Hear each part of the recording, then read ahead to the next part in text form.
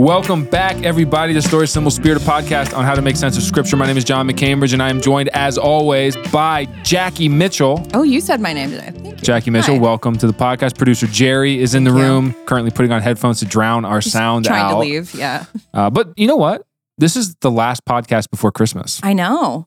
And so I feel like kind of in the Christmas spirit today, don't you? We have our staff Christmas party tonight. Oh, I'm so excited. Which, because of the nature of how these are in terms of just being over the top. Yeah. Our lead pastor, Joel Kovacs, we kind of approach these the way that you're supposed to approach God, with fear and trembling. Yeah, you know, if there's three things Joel loves, it's the gospel, his friends and family, and then probably the staff Christmas party is third. Christmas party. Yeah, honestly. And he works very hard on this. So spends excited. a lot of He's time so on excited. it. And so it's always a surprise. We don't even know what's happening. Right.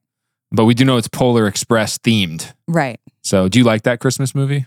I don't know if I've ever seen it all the way through. Maybe I have, but it would have been a long time ago. This is so classic Gen Z of you. What, that I haven't seen that? Yeah, you just like don't know anything. You like know no cultural references from anything past 10 years ago. I know what the Polar Express is. The thing that's weird about the Polar Express is the reason people don't like it is because it's like a weird animation style. Yeah. And people say that the characters in the Polar Express have dead eyes. Like Uncanny Valley. Yeah. Yeah. Our coworker Matthew used to be afraid of it, I think. Of the Polar Express? Yeah, and like the guy's like traveling on this train and like some crazy stuff is happening, like dangerous things. Yeah, it is kind of like kids should not be on that train. Yeah, it doesn't feel safe. No. You know, but it is Tom Hanks, so it does kind of feel safe. Oh, Tom Hanks is in it? Tom Hanks is the main voice. Well, he's the conductor, yeah. Oh, okay. Yeah. I didn't know that. I don't know who the kid is. So we got like a little Polar Express situation. Jackie, if you were forced to sing one Christmas song a cappella in front of a group of people, you had to do it. You don't have a choice. You have to sing it. No instrumental accompaniment. Which song are you singing? No instrumental accompaniment. Maybe Silent Night. That's not hard to sing. Oh, wow. Yeah. I was going to say that's high. Well, you can sing it in whatever key you want. Oh, I don't. That's high really if you play it in a high key. But I would obviously sing it in falsetto. Oh, you don't have to. Well, I was trying to think because there's some songs that I really like "Have Yourself a Merry Little Christmas." What is that? The Christmas song? But that gets weird. No, I don't think that's the Christmas song. I think the Christmas song is Chestnuts Roasting on Open But Fire. some of those songs get weird and they kind of like modulate to another key. And that you can't do a cappella. If you just want me to sing a song, it's got to be like an easy like... You know what I'm going with? Or "Oh Christmas Tree." Oh, Christmas Tree's good. That's easy. I'm going Joy to the World. Oh, see, that's good. And you can kind of sing it in like a power voice. Yeah, you know? but that song, you have to take like a deep breath before some of those. Yeah. Yeah, there's a lot going on, a lot of words. Yeah. Like we talked about this last week, so they're so wordy. I know, a lot of Christmas songs, you're really packing a lot of words in there. Yeah, so before we get going, Jackie, would you like to apologize to the Rockettes for last week's little episode? I said nothing. Had? I actually said I like the Rockettes and that I want I no harm from their PR Your blood team. sugar was a little low. I was so close to lunch, and so you didn't mean all that stuff. We support it. We support it all. We support it all, and we don't want to be anti-Christmas. You know what? John has some stuff to say to the Rockettes. But now he listen, has some sorries to say. Christmas is approaching, and next week, what are we doing for Christmas? Ooh, we have a very special guest for the Story Symbol Spirit. Well, podcast. Of course, we're releasing an episode because we would never take a day off. No days off. No days off. We have a really special guest, Alexander Patterson. Yeah. And he's got like some pretty interesting stuff to talk about in terms of the chronology of the birth of Christ, what it means like in history. He's got some really cool research. Yeah. Yeah. So the reason that we celebrate on December 25th is because of like church history and the way that they put the feasts. But most people don't place the birth of Christ in terms of like historical fashion there. Yeah. And there's actually like been a ton of scholarly debate about when it is. And so Alexander has his own sort of like, I'll call it like his magnum opus of research. Oh yeah, he sent it to us last year. It was crazy. And all so good stuff. He's really smart. So you and I are going to have to like try to understand what he's saying. I know, honestly. Yeah. It's going to be awesome. I'm super excited. But it's going to be fun. So what we're going to do this week is we're going to continue through the story of Genesis. We're going to go through the first part of Genesis 31, which is the story of Jacob finally leaving Laban. And we're going to get to the point in the story where Jacob and his wives decide to leave, and then we'll pick back up in a couple weeks and finish Genesis 31 and keep going into the new year. But Jacob's escape from Laban, which is the reason that we're going to break this up, is because his actual escape from Laban, I think, is like a type or a shadow of the Exodus. Okay, so we've already seen a couple of those. Yeah. And so I just want to make sure that we kind of give that theme enough space. And so we're gonna break this chapter 31 up into 2 episodes. But this is where we are. It is time for Jacob to escape the grasp of Laban. It's about time. It's been at least 14 years, probably more, huh? Yeah, it's been about a decade and a half, 2 wives, like 12 children later. And so we've kind of made a big deal out of the fact that Laban has been antagonistic and unfair and kind of using the word like tyrannical towards Jacob. And so one of the things that we've seen so far is that when this happens, it's not good for the person who's doing that. Right. It's not good for the tyrant. No. Right? Because you don't want to be opposed to the chosen one of God. Right. That's historically pretty bad. Historically doesn't work out. Not good. It's not a good way to come out on top. Okay. So you want to give us a little bit of review of where we ended last week and kind of where we are in the story? Yeah. So Laban essentially, Jacob tells Laban, like, I want to go out on my own. Isn't it time that I do something for my own family, he says. And so he cuts him a deal, and he says that he will tend Laban's flocks, which have been kind of prosperous under his discernment. And that he would get paid through all of the speckled and spotted sheep, right? Which to Laban seems like a really good deal, right? Because that's the recessive gene we talked about last week. Right. So it's kind of like there's not going to be a lot for Jacob to have. Yeah. And then Laban kind of makes it uneven, even though it already was kind of an uneven deal. He takes all of those spotted sheep away from the flock which Jacob is tending. So now Jacob's got basically a flock of all white sheep, and he's breeding those sheep. So he's basically, Laban thinks in his mind getting no sheep to leave with, right? But then he,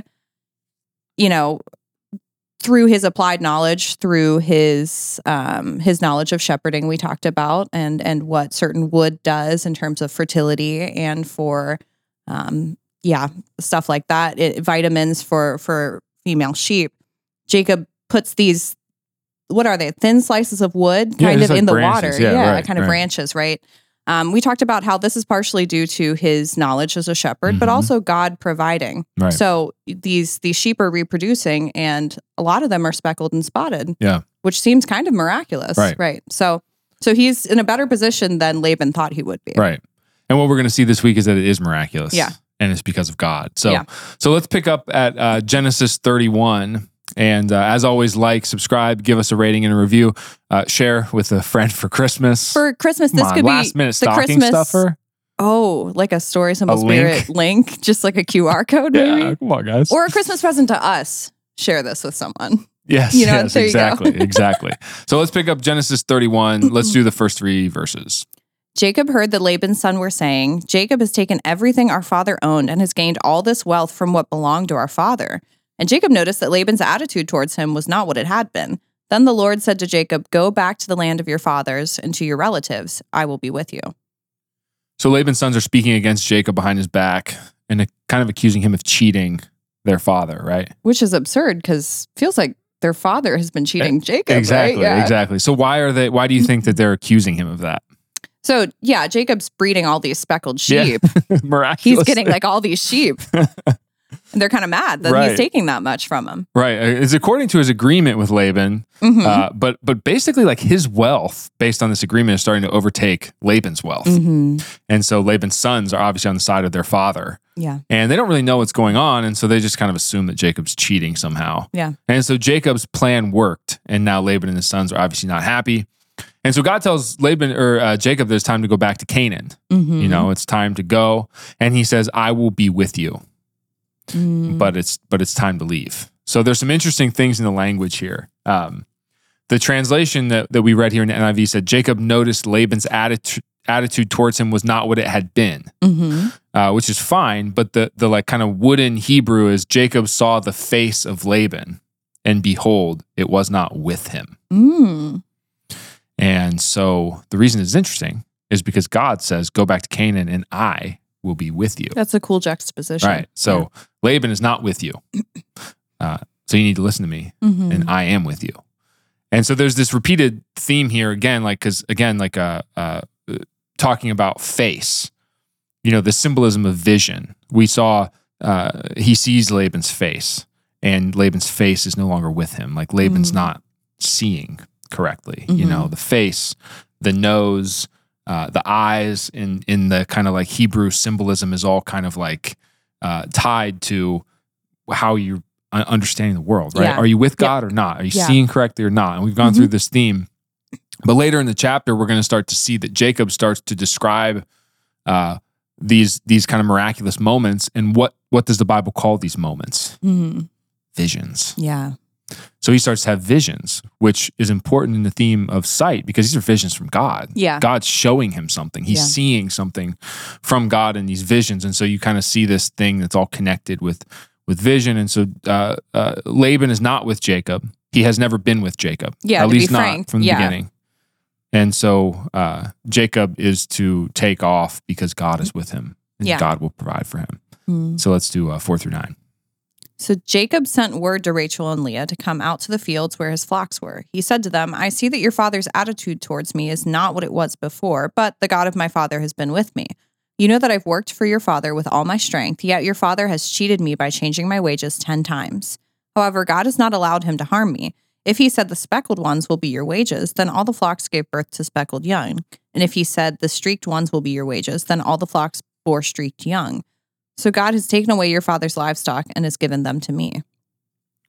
So Jacob tells his wives this predicament that he's in. Your father is against me. Yeah. His attitude has changed towards me. His face is not towards me as it formerly was, right? Probably like at the very beginning when he first showed up. Yeah, I was going to say, it's been a long time since Laban's called been. him bone and flesh or whatever, He says, so your father is not with me. Yeah. But God, my father, is with me. And so he kind of starts to describe what's going on. He says, we made a deal. I worked for him with all my strength for all these years. He has cheated me. He's changed my wages. The word here, more woodenly, instead of cheated, is humiliated. He's humiliated me. He's made a fool of me. And so, Laban has all the power, and he's used that power to humiliate God's chosen one. He's lorded it over him. And so you kind of see this, and we've seen this before from tyrants. But when we get to the New Testament, the disciples of Jesus are going to be in an argument about who's going to have the top seats in the kingdom. And what does Jesus say? He says that you don't want that seat, right? Yeah, he says, the Gentiles lord it over. Yeah. Lord their power over each other. Not so with you. And so that, again, like we always say, Jesus doesn't make up this theology. We see what happens when you lord power over people, when you use it in that way. And so far in the Bible, what happens is that God gets his recompense and the person, the tyrant, is overthrown or defeated. And so Laban's been using this power and his position to humiliate Jacob. And so Jacob's consulting his wives before he moves forward with them. And as we've seen so far in the story, even though his wives are not in a particularly great situation, and even though there's some kind of rivalry between them, some kind of tension between them because of the situation that their father put them in, they have so far acted faithfully. Right? I mean, nothing in the story so far makes it seem like the wives are against God. Yeah, or against Jacob. Jacob. They're praising God. They're working in the plan. And so, I think this idea of consulting his wives is important. He's not just saying we're leaving. Yeah, he could have just packed him up and right. Now, the reason I think this is important theologically, and I don't want to go too far, but I do think you can draw this parallel. Remember, we always say this: what is the church called in the New Testament? The bride of Christ. So Christ is the husband; we are the bride.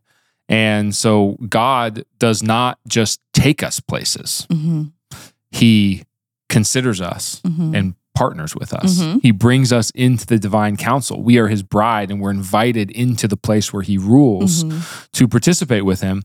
And so, this marriage, even though it was sown on this kind of like rocky ground, and there's two wives, there's not supposed to be two wives, and there was trickery and all this stuff, and it's not perfect, and all this sin is mixed in, there's this human image or model of relationship. Of marriage, which is the image of the relationship of us and Christ. And so this is how it's supposed to be with us as well. Now, the problem, according to Jacob, is that Laban has humiliated him. And it doesn't really give the details of what has happened, but it seems like over the course of this time, of the speckled and spotted sheep Last being born. chapter. Yeah. That Laban keeps coming in and seeing that the sheep are speckled and then changing the deal to say, actually, you can keep the striped sheep. So then a bunch of striped sheep are born, and he comes back in and says, actually, you can keep the black sheep. Yeah. And then a bunch of dark sheep are born, and he comes back in and says, actually, you can keep, right? So there's this kind of dishonest dealings that he's doing. And so whatever the current deal is, it keeps turning out good for Jacob. Yeah. Now, the reason that this is happening is because God has taken away Laban's sheep and given them to Jacob. Yeah. If you remember a few chapters ago when we first met Rachel, she appeared at the well. And do you remember what we said kept being repeated about her sheep? They were her father's. Yeah, her father's sheep, her father's sheep, her father's flock, her father's flock. And the reason that that was so intentionally put forward is because the flock that was her father's is now Jacob's, right? And so the God wants us to know that because of what Laban has done and because of Jacob's faithfulness to God, God has taken the tyrant's stuff and given it to his chosen one. Yeah. So we'll go through this more detail in a couple of weeks when we start to talk about the Exodus. But when the people of Israel are under slavery in Egypt and they get delivered, what do they leave with? Gold and jewelry. All kinds of riches, right? He takes Pharaoh's stuff and gives it to his people, right? And so the actual, I actually think this is a cooler translation. The actual Hebrew is that he snatched them out of Laban's hand. Yeah, that is cool. And gave them to Jacob, right? And so, okay, so he's consulting his wives and he's going to tell them kind of like how all this has come about. Because the question we've been asking is like, how did he know that this would work? Yeah. Why are all these speckled sheep being born? Well, why, even though Laban's changing the deal and being dishonest, why does Jacob still have all this wealth that and so he's going to tell them, he's going to tell his wives how this came about. And so let's do 10 through 13. In breeding season, I once had a dream in which I looked up and saw that the male goats mating with the flock were streaked, speckled, or spotted. The angel of God said to me in the dream, Jacob. I answered, here I am. And he said, look up and see that all the male goats mating with the flock are streaked, speckled, or spotted, for I have seen all that Laban has been doing to you. I am the God of Bethel, where you anointed a pillar and where you made a vow to me. Now leave this land at once and go back to your native land. Oh, man. This is cool stuff, right? Yeah. So there's a lot going on here in terms of like biblical symbology, but we see now why Jacob knew his breeding program would work. Yeah. It's not because of the sticks. Yeah. Right? That's just sort of like a detail of what's happening. He knew it would work because he had a vision. And the vision was of the angel of God. And so when we talked in the Abraham story, we talked about the angel of the Lord, which is a different word. That's the angel of Yahweh. This is the angel of God, angel of El. And so the question is this the same?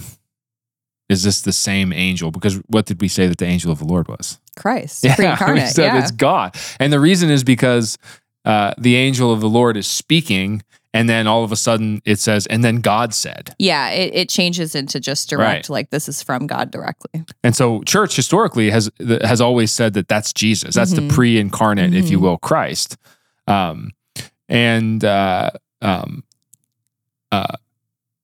is this the same? Right. So even though this isn't the angel of the Lord, the angel of Yahweh, it says it's the angel of God or the angel of Elohim. And so I would say that what do you think when you read the rest of it? Well, he says, I am the God of Bethel. So it's like probably the same guy, right? Right. So what is that? What was the God of Bethel? Like, what is that referencing? So Jacob earlier made that pillar. Right. And who is at the top of the stairs? The Jacob's ladder? Yeah. God. Yeah. Right. And so the angel of God shows up and starts to speak to Jacob and then says, I am that God. And so that God is Yahweh. And so even though this is the angel of Elohim instead of the angel of Yahweh, it's the same person. Yeah, same deal. And so according to the church, this is Jesus, right? This is Christ. This is the eternal Son before his incarnation. And he shows up in this vision and he says, that was me. Do you remember? So go back to the land. Yeah. This is what he says. Leave this land at once and go back to your back to native land. So he's telling his wives this. So the question is, they've been faithful so far. Like, how are they going to receive this news? How are they going to, to break away from their father on bad terms, to go back to a land, to go to an unfamiliar land for them? Yeah, when your husband calls you and says, "Hey, I had a dream. We gotta I go." had a vision where the angel of the Lord, who is God, by the way, spoke with God last night. He showed me. That's why all these sheep are speckled. Okay. Yeah. And he wants us to go back to our land. A lot to digest for Rachel and Leah. So let's see how they respond. This is very interesting in terms of family dynamics. Yeah, absolutely. Then Rachel and Leah replied, "Do we still have any share in the inheritance of our father's estate? Does he not regard us as foreigners? Not only has he sold us, but he's used up what he paid for us. Surely all the wealth that God took away from our father belongs to us and our children. So do whatever God has told you." Wow. Yeah, wow.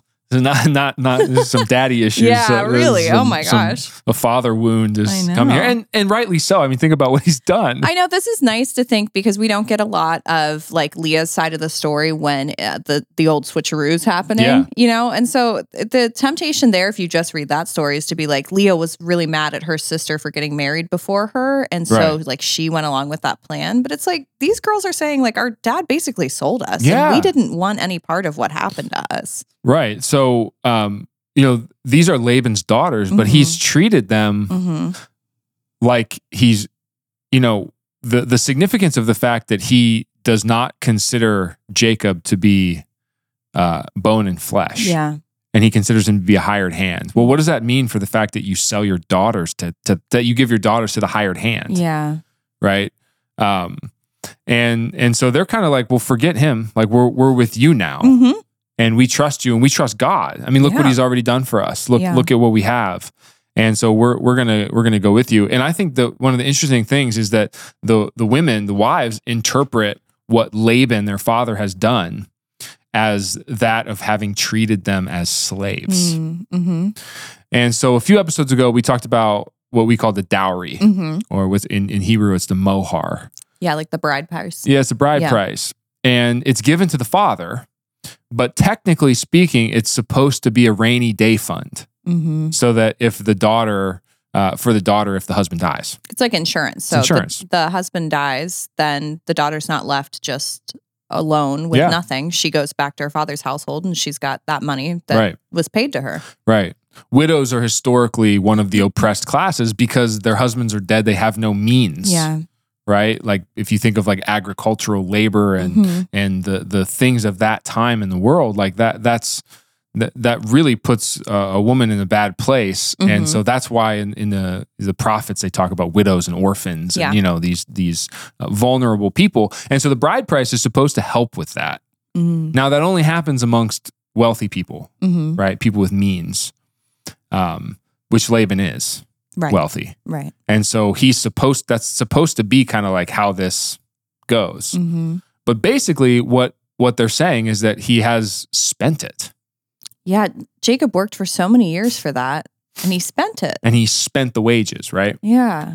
And so what does that mean in terms of their relationship? Well, they take it to mean that he sold them because he didn't give them what was promised to them. Yeah. He didn't give them away and then keep the bride price. He gave them away and then spent the bride price.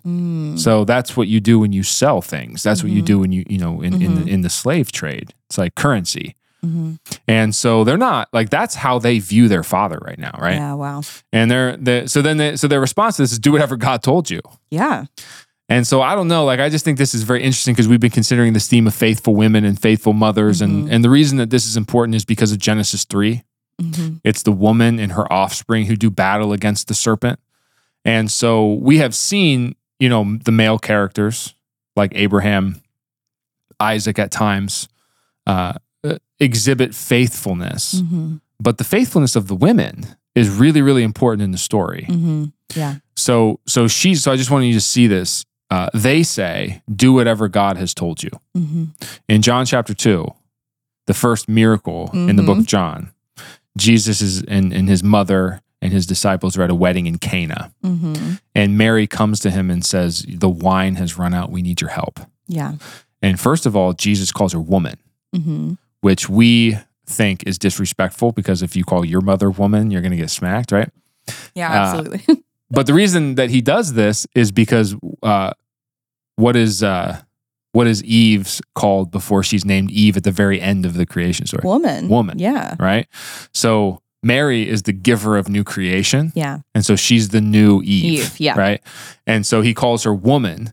And he says, why are you bothering me with this? And Mary does not respond to him, does not plead to him. She turns to the servants of the wedding and she says, do you remember what she says? Yeah, she says, do whatever he says. Do whatever he says. And so she looks at Jesus, the eternal Son of the Father, and says, do whatever he says. Yeah. And so here, Jacob tells them that the angel of God, who we believe is the pre-incarnate Christ, came to him in a vision, told him to go back to Canaan. And what does the woman or the women say? Do whatever he says. Do whatever he says. Yeah. That's a very cool precursor, right? Yeah, very absolutely. cool connection to the Gospels. And so they're gonna go back. And so we'll finish at the end of this section. We'll do 17 to 21, and we'll kind of wrap up today, and talk about where we're going next time. All right. Then Jacob put his children and his wives on camels, and he drove all his livestock ahead of him, along with all the goods he had accumulated in Padan Aram, to go to his father Isaac's land in Canaan. When Laban had gone to shear his sheep, Rachel stole her father's household gods.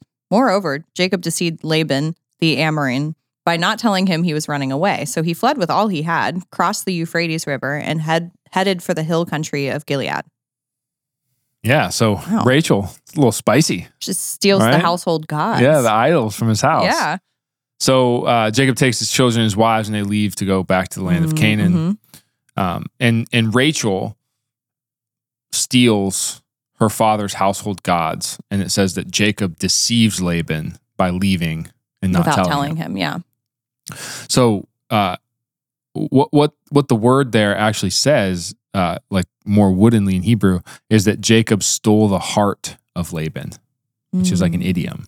And so Rachel stole the gods of Laban, and Jacob stole the heart of Laban in this moment, which is kind of cool. And one of the things that they want you to see is that Rachel and Jacob are kindred spirits. You know, they're on the same page with this stuff. And what we just talked about in terms of the women's attitudes towards their father is obviously obviously true, because there's like some vindictiveness going on here.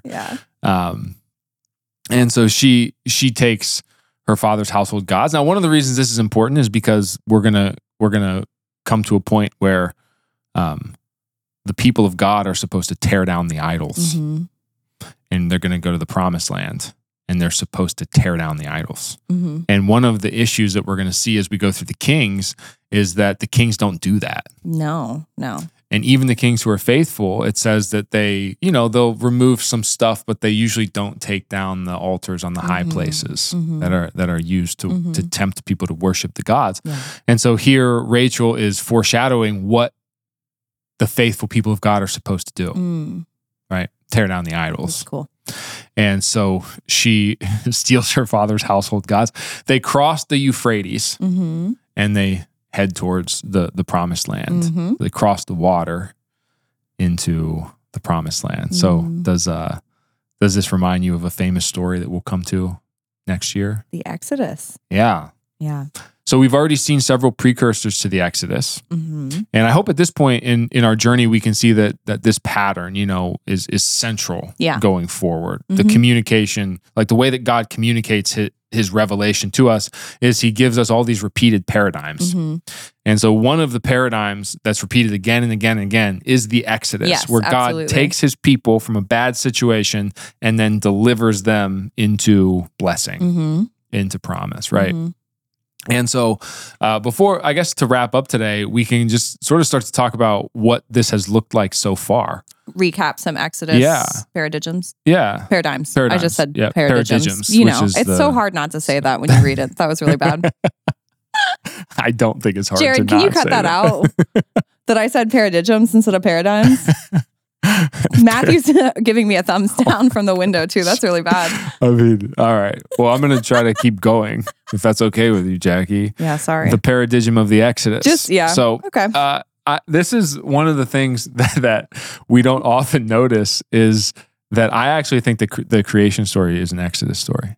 The original creation story. Yeah, because what does God pull creation out of? chaos. The waters. That's true. Yeah. Right? So there's chaos and death, and God pulls it, represented in waters, and God pulls, goodness in the garden out of the chaotic waters. And so beauty and goodness and promise come from the chaos, almost like they're rescued from the chaos waters, right? And so pulled through the waters. So I think that this is the original Exodus paradigm. Thank you for using my word. Right. Yeah. So then we've talked some recently about some of the other ones, right? Yeah. So maybe that's the original Exodus paradigm, but Abram leaves Ur. Yeah, we talked about that when we got there. Yeah, as kind of the original Exodus, right? Because what does Ur represent? It just, at least his father isn't worshiping Yahweh, right? Yeah. To some degree, he's a pagan worshiper. So yeah, and I mean, it seems like they came from the Tower of Babel. yes, yeah. So what was going on at the Tower of Babel? Yeah, chaos, confusion, Rebellion and death and yeah. chaos. And exactly. And so he gets pulled from Ur, and maybe we'll go through this a little bit more next week. There's usually a resting place and then the promise. So they go from Ur, and then where do they settle? Haran. Yeah. And then they go into, Canaan. Yeah. And when the Israelites are pulled out of slavery in Egypt, they go where first? They go to the desert. Right? Yeah. Wilderness, and then into the promised land. And so we'll see this next week, but this is also going to happen with Jacob and his family.